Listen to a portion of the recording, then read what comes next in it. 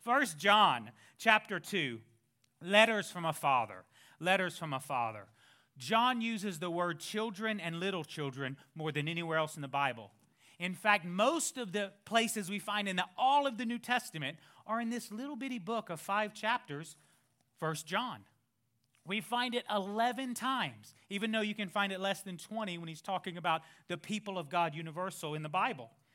1 John has so much over and over, almost redundantly. The reason is John spent 40 years, possibly more, pastoring.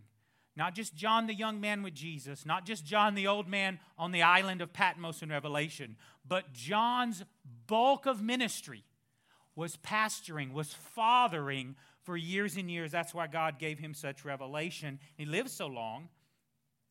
So we have studied 1 John, the first few times we see the word children and little children. So we're going to pick it up in John chapter 2, 18 to 23, as he continues over and over, speaking as a father to children. I don't know about you, but I love to spend time with spiritual fathers and mothers. There is nothing more refreshing and joying. I was thinking about this today. Over the last 20-something years, I realized, man, I love to spend time with people who are spiritual fathers and mothers. It is the most refreshing thing, isn't it? That's who God's called us to be. And if you need that, God will bring that into your life. He doesn't do orphans. It's not in the heart of God. It's not in the plan of God. It's not in the people of God. He doesn't do that. My Bible says he sets the solitary in families. Amen? My Bible says if my mother and father forsake me, he takes me up. He doesn't do orphans. No one should be spiritual orphans under the blood of Jesus Christ, ever. That is not the will of God. And if you felt like that or you feel like that, God wants to change that. You are not spiritual orphans. That doesn't exist in the heart of God. All right. 1 John 2, 18 to 23. Little children, it is the last hour, and as you have heard, the Antichrist is coming. I know that's like the biggest word in the Bible, like, whoa, I'm going to explain that in a little bit. Even now, many Antichrists have come, but by which we know that it is the last hour. They went out from us, but they were not of us. For if they had been of us, they would have continued with us. But they went out that they might be made manifest that none of them were of us. But you have an anointing from the Holy One, and you know all things. I have not written to you because you do not know the truth. You do not know Christ, he's saying you do. But because you know it, and that no lie is of the truth. Who is a liar but he who denies that Jesus is the Christ? Who is Antichrist? Who denies the Father and the Son. Whoever denies the Son does not have the Father either. He who acknowledges the Son has the Father also. Let me explain Antichrist to you before we jump into our points. You have notes right there. There are 2 uses for the word Antichrist. This is throughout every culture, but especially ours, because end time stuff is prevalent, especially when the world kind of goes in upheaval. We think about these things. So the Bible uses Antichrist in 2 ways, and it's very important that we understand this for our theology, for our doctrine, and for our overall life. The first one is found, and you should have it on your notes there, is found in Matthew 24, 23 to 25. And I'm going to read that and then explain the 2 of them. So this is Matthew 24, 23. Then if anyone says to you, look, here is the Christ, or there, it's here, it's over there. This is the way for life. This is the most important. This is truth. Do not believe it. For false Christs are another Christ, and false prophets will rise and show great signs and wonders to deceive, if possible, even the elect, the saved. So I have told you beforehand. So the first use of Antichrist is not we're thinking of the devil who possesses the man, if you read Left Behind, and he's going to take over the world in the New World Order. That's not the first one. The first one is instead of or another. John is saying in every generation, because only one generation is going to experience the actual man of sin, the Antichrist. in every generation, there will be some political, some entertainment, some many voices that come to you and say, this is who you should worship. This should be your focal point of truth. This should be what you focus your life on. And instead of, to take the place of. This is prevalent in our world as it was in John's world, as Matthew explains it here, the instead of. There's many instead ofs. I'll give you a classic, simple example. When I grew up on Saturday morning, we watched cartoons. That's what we watched. There was cartoons. Woo, Bugs Bunny. There are no cartoons on Saturday morning. On Saturday morning, this only exists. Why we're killing the planet and how the super people are going to save the planet. We kill the planet, we're the problem, and this is all the people that are saving the planet. I want to be a good steward of this planet. I lived in Colorado. I learned, man, I love this. Everything's so clean and nice. I don't worship the planet. That's Romans 1. I don't do that. We don't worship the creation. We worship the Creator who's blessed forever. Some of this, I'm saying, is a little on my opinion. This is where I fall. If you have a different one, that's okay. I'm just going to give you one of the examples. So the planet becomes the thing that's worshiped. Does that make sense? You see it very simply when there are no more cartoons. It says, children, this is what must happen. The planet is what is your focal point in life. That's just an example. The bigger one is humanism. Man is the center of all things. Man can fix themselves. Man has the answers. That is the Antichrist of our day and age. Amen? Man can fix it. We can do it. Make gods out of them, little g, whatever it is, either a philosophy, a person, an ideology. That is the focal point. That's the instead of. Does that make sense? We see it everywhere in our culture. So when John says, look, the Antichrist is coming, and many have already come, pay attention in your life and teach your children what sits on the throne in your heart and mind. What sits on the throne? That's what the Father, spiritual Father John is saying. What's sitting on the throne? The second one is much easier. The Antichrist, the literal man of sin who will come in the last time. That's 2 Thessalonians 2, 1 through 4. But to give, so we know both of them. This is Paul writing, 1 Thessalonians. No, I'm sorry, 2nd. All right on that?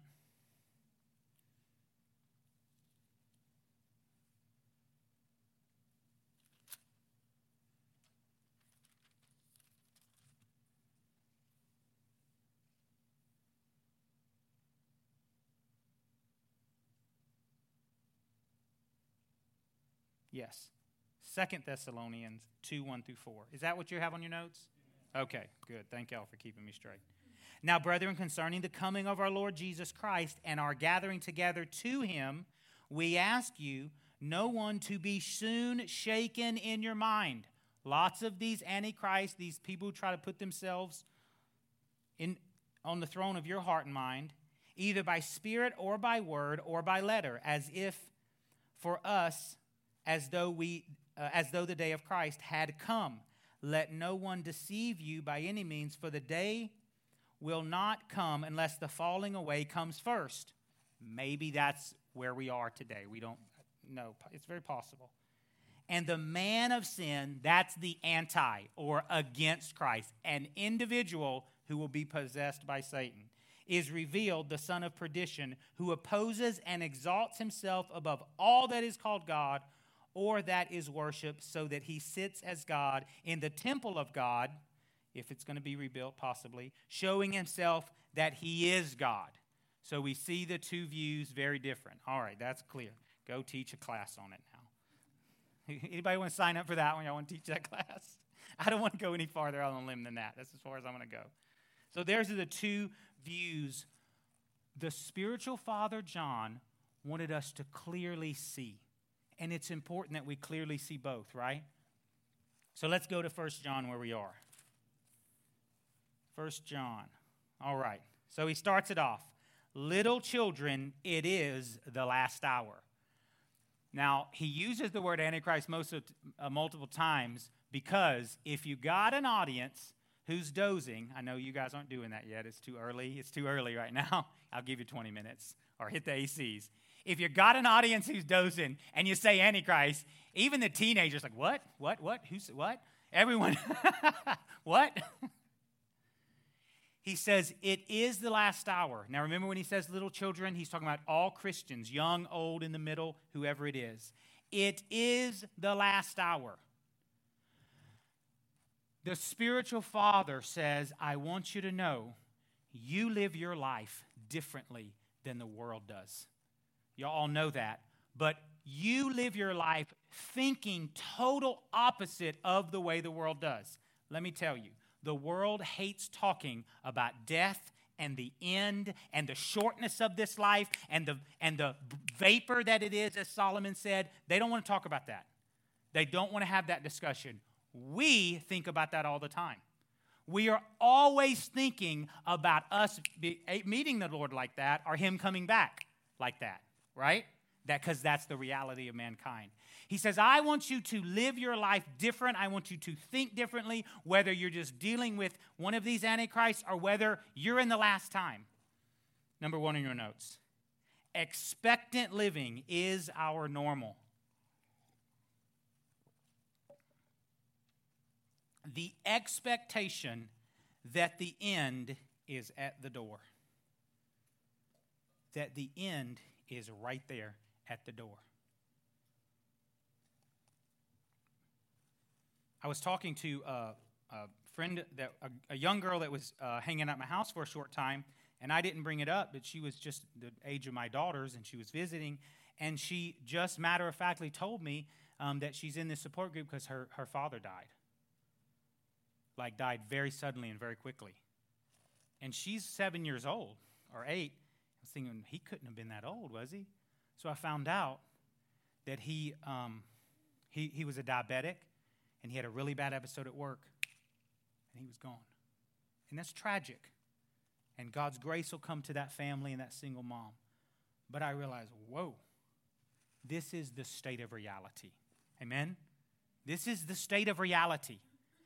Death is always in front of us, but we're not afraid of it. We don't look for it. We don't have a death wish. We are fine with putting ourselves in the hands of God and saying, tomorrow in 50 years, that's fine. I'm expecting death, and it'll be a glorious day. Paul said to be with the Lord is better than to even be here. Expectant living is our normal. You know, that phrase is real popular in today's culture. We coined a new phrase. It's going to be in the dictionary probably in a couple years. The new normal. Yes. This is going to be the new normal. This is going to be the new normal. Have y'all heard that 1,000 times? It wasn't as popular before a few weeks ago or months ago. This popular phrase in our culture saying, what's school or life or whatever going to look like? Our norm is expecting Christ in our lives. This is why. You live totally different if you think it's imminent, right? I live totally different if I know someone's coming to visit, whether someone shows up on my doorstep and the house is the way it needs to be or it's not. Come on, I do most of the cleaning if y'all didn't. I'm a clean freak. I can actually function a vacuum cleaner and a mop at the same time. I'm ambidextrous. You're so polite, babe. When you're expecting something or someone, everything's different, correct? This is the attitude we have as Christians. We're expectant in our hearts and in our minds. Let me tell you why. We put no confidence in the flesh. We don't put any confidence in the flesh. And we know that if we live expectant, it'll take care of this thing. It'll keep him in check. Because I got to keep this guy in check, right? Or I'll eat potato chips and drink sweet tea all day. And that's good every once in a while, but not all the time. You can always tell when someone's living expectantly or unexpectedly. Let's watch this little video, and this is the fruit of the unexpected life.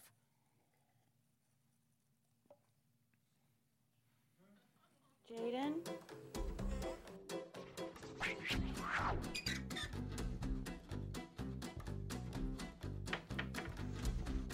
Who made the mess? You know, Billy did? Come here, I want to talk to you. Were you throwing stuff over the side?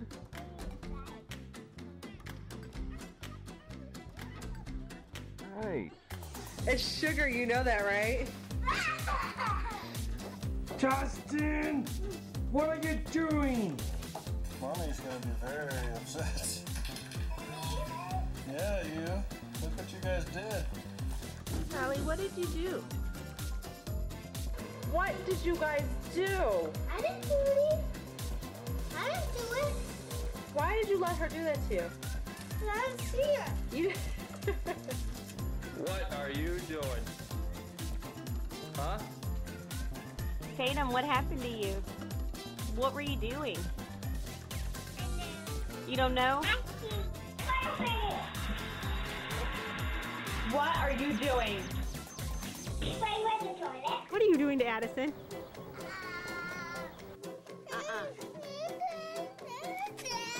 What did you do with your stickers, Brayden? Only a boy would drink out of the toilet. Matthew 24. This is why we want to live the expectant life. All those kids had to deal with lying as soon as they got caught living the unexpected life. Amen? You'll struggle a lot more when you're living unexpected, like, oh, I'm about to tell the truth or lie here. Matthew 24:45. Who then is a faithful and wise servant? Who wants to be faithful and wise? I will take that, please, a double portion.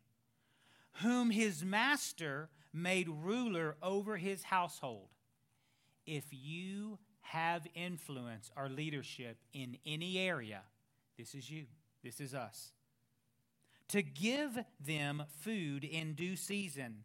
Blessed is that servant whom his master, when he comes, do we know when he's coming? No. When he comes, what? Will find him so doing. The blessed life is the expectant life. The faithful and wise servant will find so doing. I want that. I do not want what happened to me when I was in my 20s, and there was only 2 pastors, and it was Thursday, my last day of work, and I knew Pastor Terry wasn't there, and I was just kind of had my work done. I was kind of goofing off. I was in my 20s. I just started. Come on. So I'm flipping through. I'm done with that. I think I'm done everything. The youth. Oh, is that a movie? I want to see that movie. You know what? I'll watch the trailer. It wasn't a bad movie, just a movie. I'll watch the trailer. No one's here. No big deal. Click. Ooh, blow, yeah. Until the office, the secretary of the little school next door, who just decided to be a super Christian and get the church's mail, walks in, scares me 6 ways, opens the door, and I'm just watching a trailer, but I'm watching a trailer doing work, and I probably thought I should have been praying, and I was like, hey, no, I'm just, thank you, Lord, for this day, and the poor lady, she's like, this guy, she just hands me the mail and just, okay. Don't you hate that feeling? If we live the expectant life, which is our normal, you won't have that horrible feeling, which we've all had. We've all been there. Let's keep looking here. So expectation and expectant life is our normal. Verse 19 of 1 John. Little children, it is the last hour, he says, verse 19. Then they went out from us, but they were not of us. For if they had been of us, they would have continued with us. So he's talking about people who had professed Christ at some point, but then they're not there anymore. But they went out that they might be made manifest that none of them were of us. This is like, it's a little confusing. What's going on here in this scripture, right? Let me help you out. This is an important principle. Scripture interprets Scripture. Scripture interprets Scripture. I'm a little struggling. What exactly does this mean? Acts 15, 1 and 2 is the perfect example. Let me read that to you. Acts 15, 1 and 2. And certain men came down from Judea, The church is early, the church is new, and taught the brethren. They didn't suggest it, they hardlined it. They taught, and this is what they taught. Unless you're circumcised, unless you go back to works, unless you go back to the law, unless you go back to the way it was, to the custom of Moses, you cannot be what? Oh. I mean, they hardlined it. These are the works that you have to do to be what? Not righteous. Not righteous under the law. They said saved. Therefore, anyone who didn't do what they said is what? Not saved. So they paint them as the devil. So it's saying right here, let me just keep reading here. Moses cannot be saved. Therefore, when Paul and Barnabas had no small dispute, the spiritual fathers come in. I'm going to tell you, God will give you grace if you'll stay under spiritual covering, and I'm speaking this as a testimony more than anything. When the wolves come, the shepherd will step in and he'll protect you. God will bring people to step in and say, no, you're not coming on these kids like this. Paul and Barnabas stepped up and said, Paul and Barnabas had no small dispute with them. They determined that Paul and Barnabas and certain others of them should go up to Jerusalem to the apostles and elders, the overseers of spiritual fathers, about this question. And it actually all worked out for the glory of God. This is where the Council of Jerusalem started. This is where it said, look, we're going to focus on the work of Christ and grace. Churches are going to look a little different. They don't have to be Jewish. This is a big split in time and history. They can be Gentiles. They can be Jews. They're going to be a little different. That's okay. So the point of this saying they were with us, but they went out, this is the key. This is what I just want you to remember. Anyone who's trying to have spirituality, and I don't care what it is across the boards, outside of the grace of God, has left it. If you're trying to be spiritual anyway, outside of the glorious, marvelous grace of God, which Paul is very clear about, it is actually the gospel of grace, it's our message, then you've left it.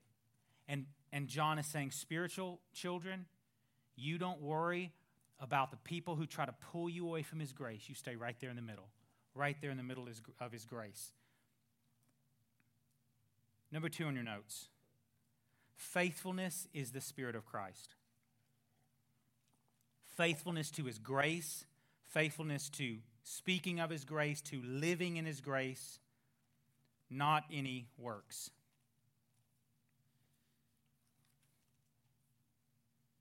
He continues, John, in 1 John chapter 3, just a page over or swipe over from where you are, 10 through 12.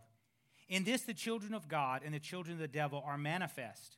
See, he's comparing and contrasting so much of the Antichrist, the lost, with the people of God. Whoever does not practice righteousness is not of God, nor is he who does not love his brother.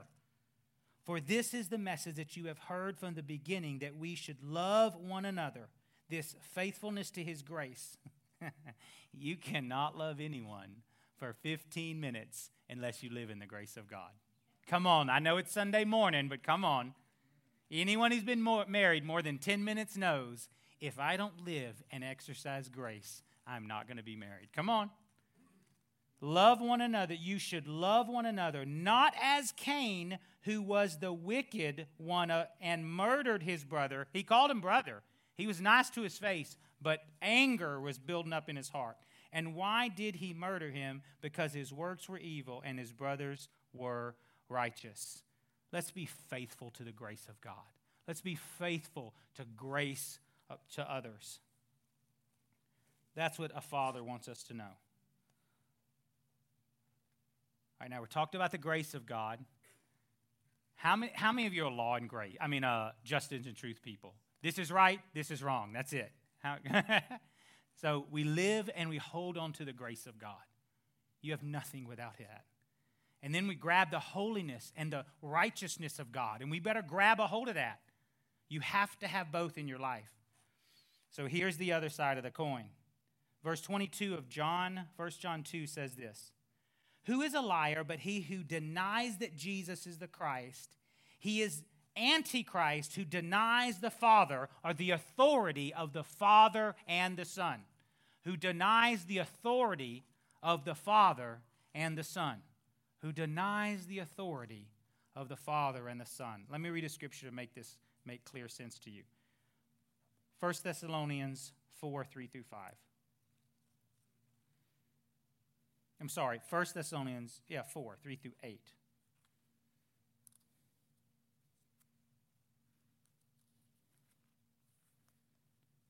For this is the will of God, your sanctification, that you should abstain from sexual immorality, that which you should know how to possess his own vessel in sanctification and honor, not in passion of lust like the Gentiles who do not know God, that no one should take advantage of or defraud his brother in this manner, because the Lord is the avenger of all such, as we also forewarned you and testified. That's the way fathers talk.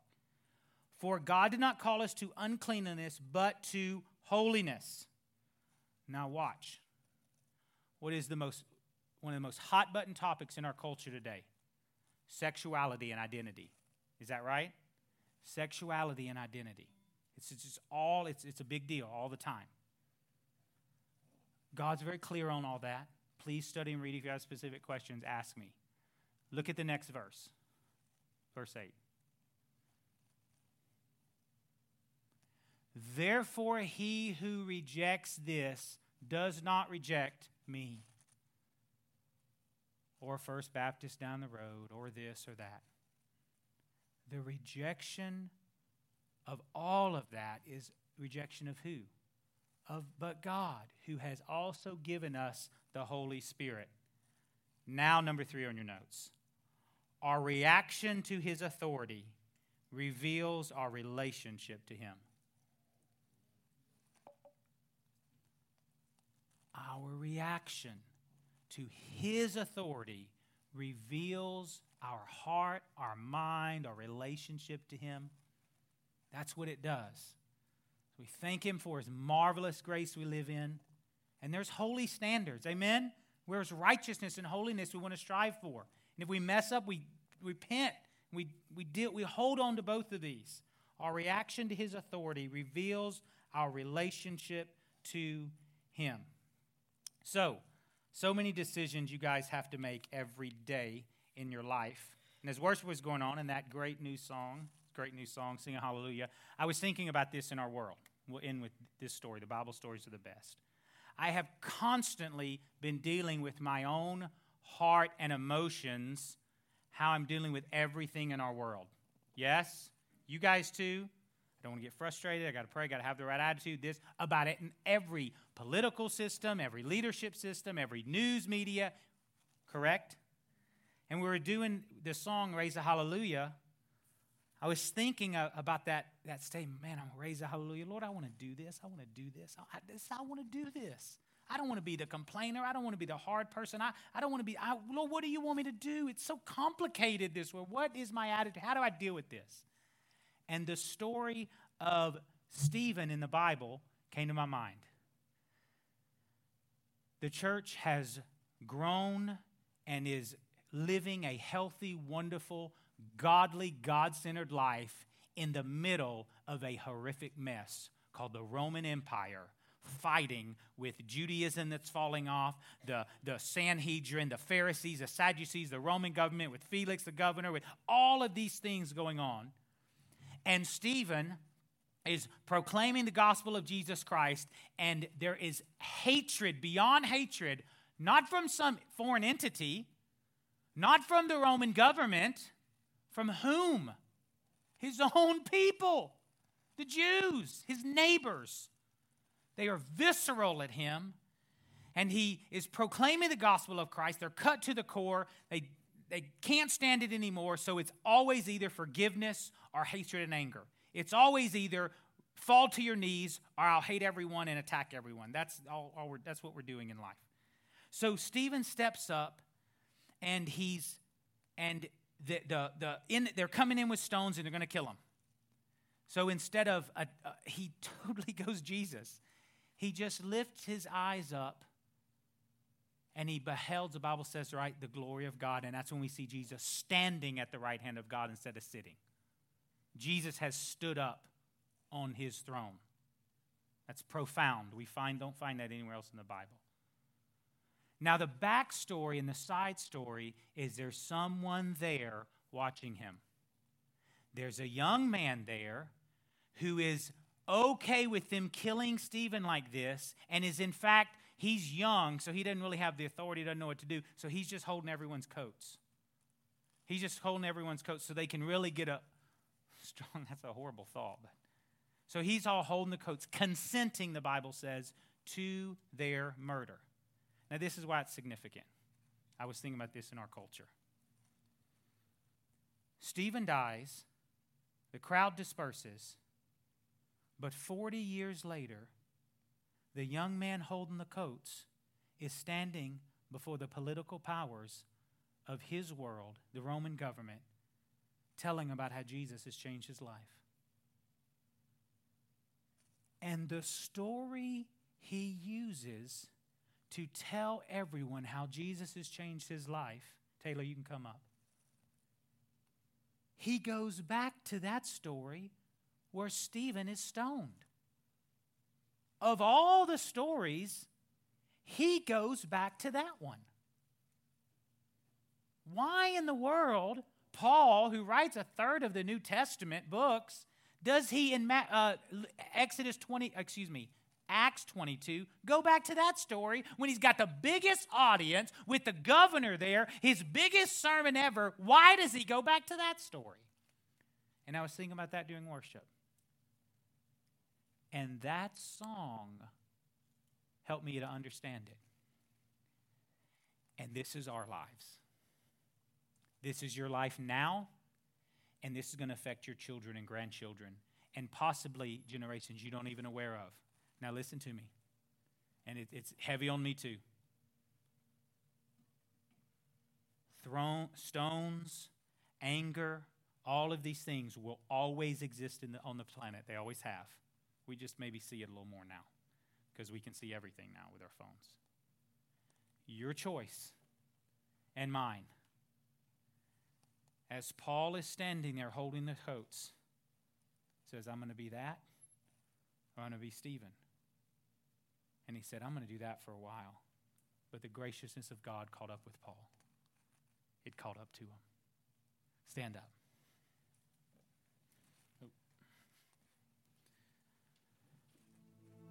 I want you to see Stephen there. And in Acts 22, 40-something years later, Paul is going to look at the governor and his biggest congregation ever, the most lost people ever. And he's going to say, I'm going to tell you a story. That there was a man named Stephen. And when they were full of anger and hatred, all he did was look up and say, Hallelujah. I can't remember the names of the people who throw the stones. I can't remember everything that was going on. Let me tell you what affected me my entire life. The man who said, in all the mess and chaos and junk, highest praise to him. That's what hallelujah means. Highest praise above everything else to him.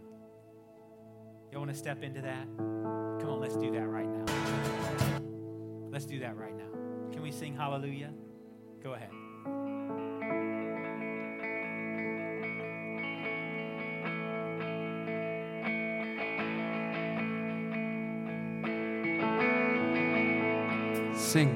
Sing a little louder. Come on, we've got a hallelujah in our generation. Sing a little louder. For your children.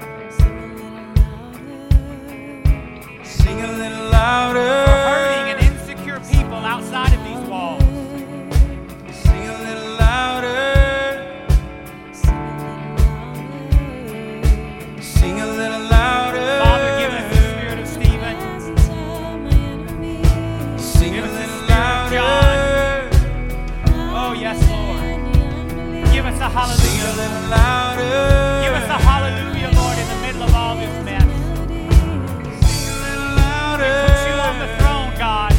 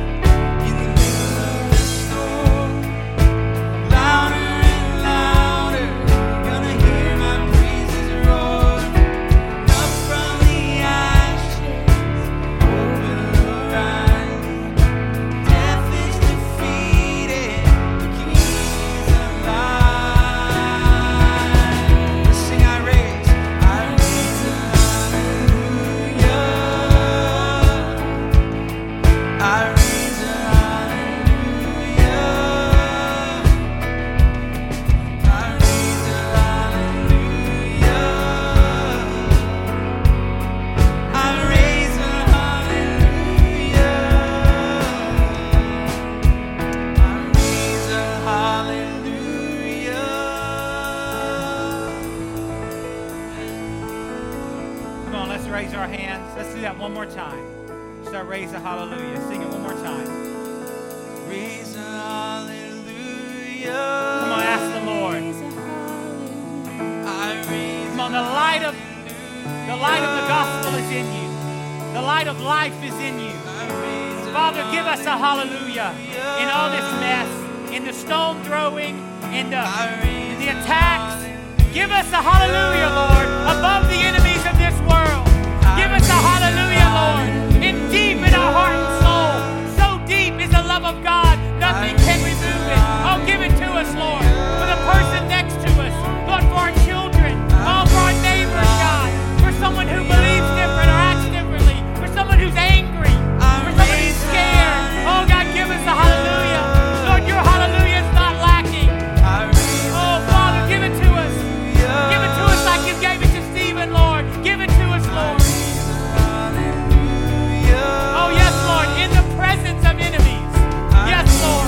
Just like Stephen, you gave it to him right in the middle of the mess, right in the worst time, Lord. Oh, yes, God.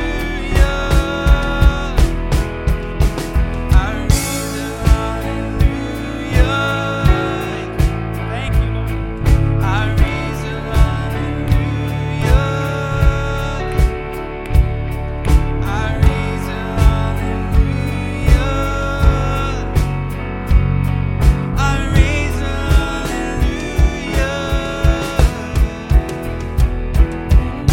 Thank you, Lord. Come on, we're going to praise him. Lord, we love you. I thank you, Lord, that you're giving us a hallelujah. You're not a respecter of persons. You're not a respecter of persons. This is not too bad of a culture, too gone for you, God. Are you not the God of the universe? Dare we think that things are so bad you can't change it? Forgive us, Lord, for our small faith. Forgive us, Lord. You have hallelujahs for us in the middle of this mess. Lord, we walk out today. You've got a hallelujah for us. We're the worker. We're the frustrated person. We're the minority. You've got a hallelujah for us, God. And we thank you that you will fill our mouth with good things as we go out today. Oh, thank you, Lord. Thank you, Lord. Thank you, Lord. In Jesus' name, and everyone said, come on. Amen. You go out with your hallelujah. He's got one for you. He's got one for you.